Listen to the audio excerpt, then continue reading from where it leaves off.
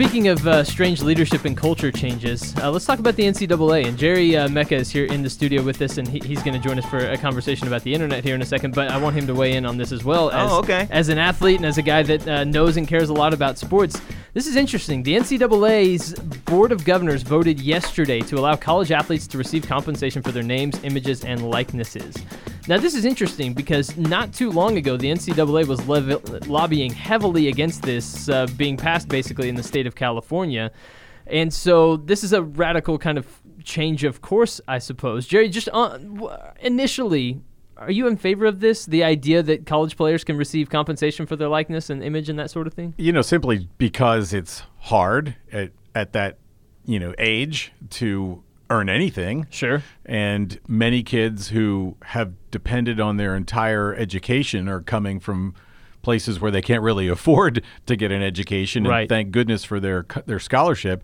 It seems that there is fairness at the minimum in letting them have some sort of income from the name they've made for themselves. So yeah, I'm in support of it. I think it's a good idea. I kind of think so too. Daniel, I wonder kind of what you think about this and maybe why the change of course from the NCAA to all of a sudden, after fighting this in one state, now seemingly allowing it in all of them. Well, my mind goes to where the national conversation on education is today, where we're seeing a lot of people call for everything from canceling all student debt to making public colleges and universities and HBCUs in the United States tuition free. Right. So often the argument that gets used for college athletes is, okay, we're not paying you, but you're getting a free education. So, don't complain. It's not a problem. You are getting free education, but you're also getting to play for such a big team. So just take the name recognition and take the free education because that balances out. Right. But now I think, if anything, this is probably a great proactive move by the NCAA because I do really believe that our collegiate institutions are going to feel a culture shift very soon, even if it's not 100%.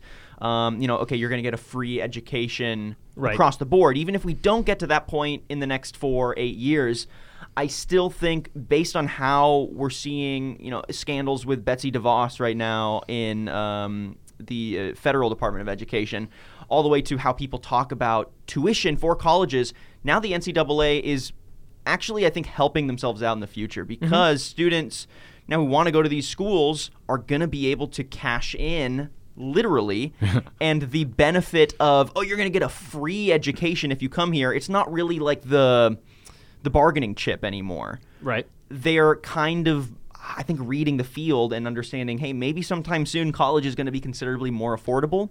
Maybe it's going to be better funded, so the payment structure isn't on the backs of the students and the parents of the students. It's instead back on the governments and the state governments.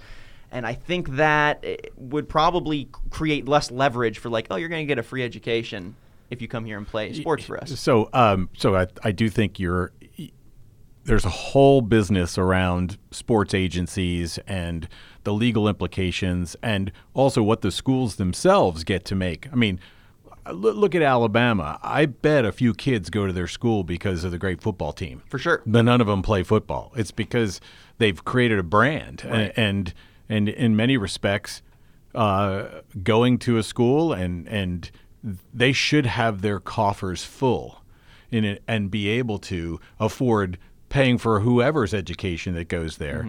The concern I have, of course, is the corruption that goes with. I mean, heck, we had enough of it when there wasn't pay for play, where parents, you name it, vehicles were taken, things promoting whatever. That will now be allowed, if you will. But I do think you've got some change that's happening that the NCAA needs to get around and understand and make sure that the agencies don't just start pounding on all these kids and get them to sign agreements that are contradictory or really don't allow the school to take advantage of, which I think is back to your earlier point. School is expensive. And a lot of people can't afford it, and people have huge debts because of it. And if this sport, which we all love and continue to dump money into in the professional ranks and heck, gambling, you name it. Sure. That people will be able to get an education essentially for free, regardless of whether they're a good musician or, and that's close to home for me. I happen to like sports, and my son's going to be a good ball player, but my daughter's a great musician. And what about them? When's that going to happen? And it's a good point. Yeah. And I don't know, Tyler, if there's any information here on will college athletes still get some kind of full ride to attend these universities? Yeah. Okay. Yeah. So that I think is good, because if they had kind of balanced it out by saying, okay, you can now be paid for your likeness and image, but we're now no longer going to pay for you full ride for you to come, that kind of, I think, de-incentivizes, I don't know, the culture of what a lot of sport is in our society. Like the idea that anyone can break out into the sporting world regardless of race, regardless of income, regardless of status. You know, if you are talented and you have determination and dedication, you know, the schools will recognize that, and you'll be able to come play for free, right? And so I'm glad that is not being removed from the equation. That can't be. What this basically says is now college athletes can just be treated as normal people. Right. Right? Because think about it, right? But think about it. What other industry is there where they tell you, if you are the best at this particular industry and you are 18 years old and you are in the top 0.001% of what you do, you are not physically allowed to actually go make money off of that thing that you do. You have to go and play in college first. Right. And you can't negotiate a higher salary, or you can't negotiate making more money while you do that, because we've set the ceiling at tuition. And while, sure, tuition, free college is an amazing thing, it's wonderful, they should definitely be appreciative of that. They can't. What other industry is there in the United States that says that's okay? Yeah, it's just not. First of all, it's not capitalism. It's really kind of a funny thing. The people that are arguing in favor of making sure college students can't get paid often are the people that are very, very outspoken about being free market capitalists. But these kids can't actually get paid what they're worth. Physical talents are also limited, because as much as we all think, our brains, as long as we have our faculties, will last forever. Maybe our musical or talking talent, but the reality is an athlete probably won't. They have a shelf life. Oh yeah, there's a finite. The sooner you start making something for that, the better off. And I think we're in violent agreement at this point. Quick final note to play devil's advocate. Sure. What could this potentially create on the issue side of things? Problems. Yeah.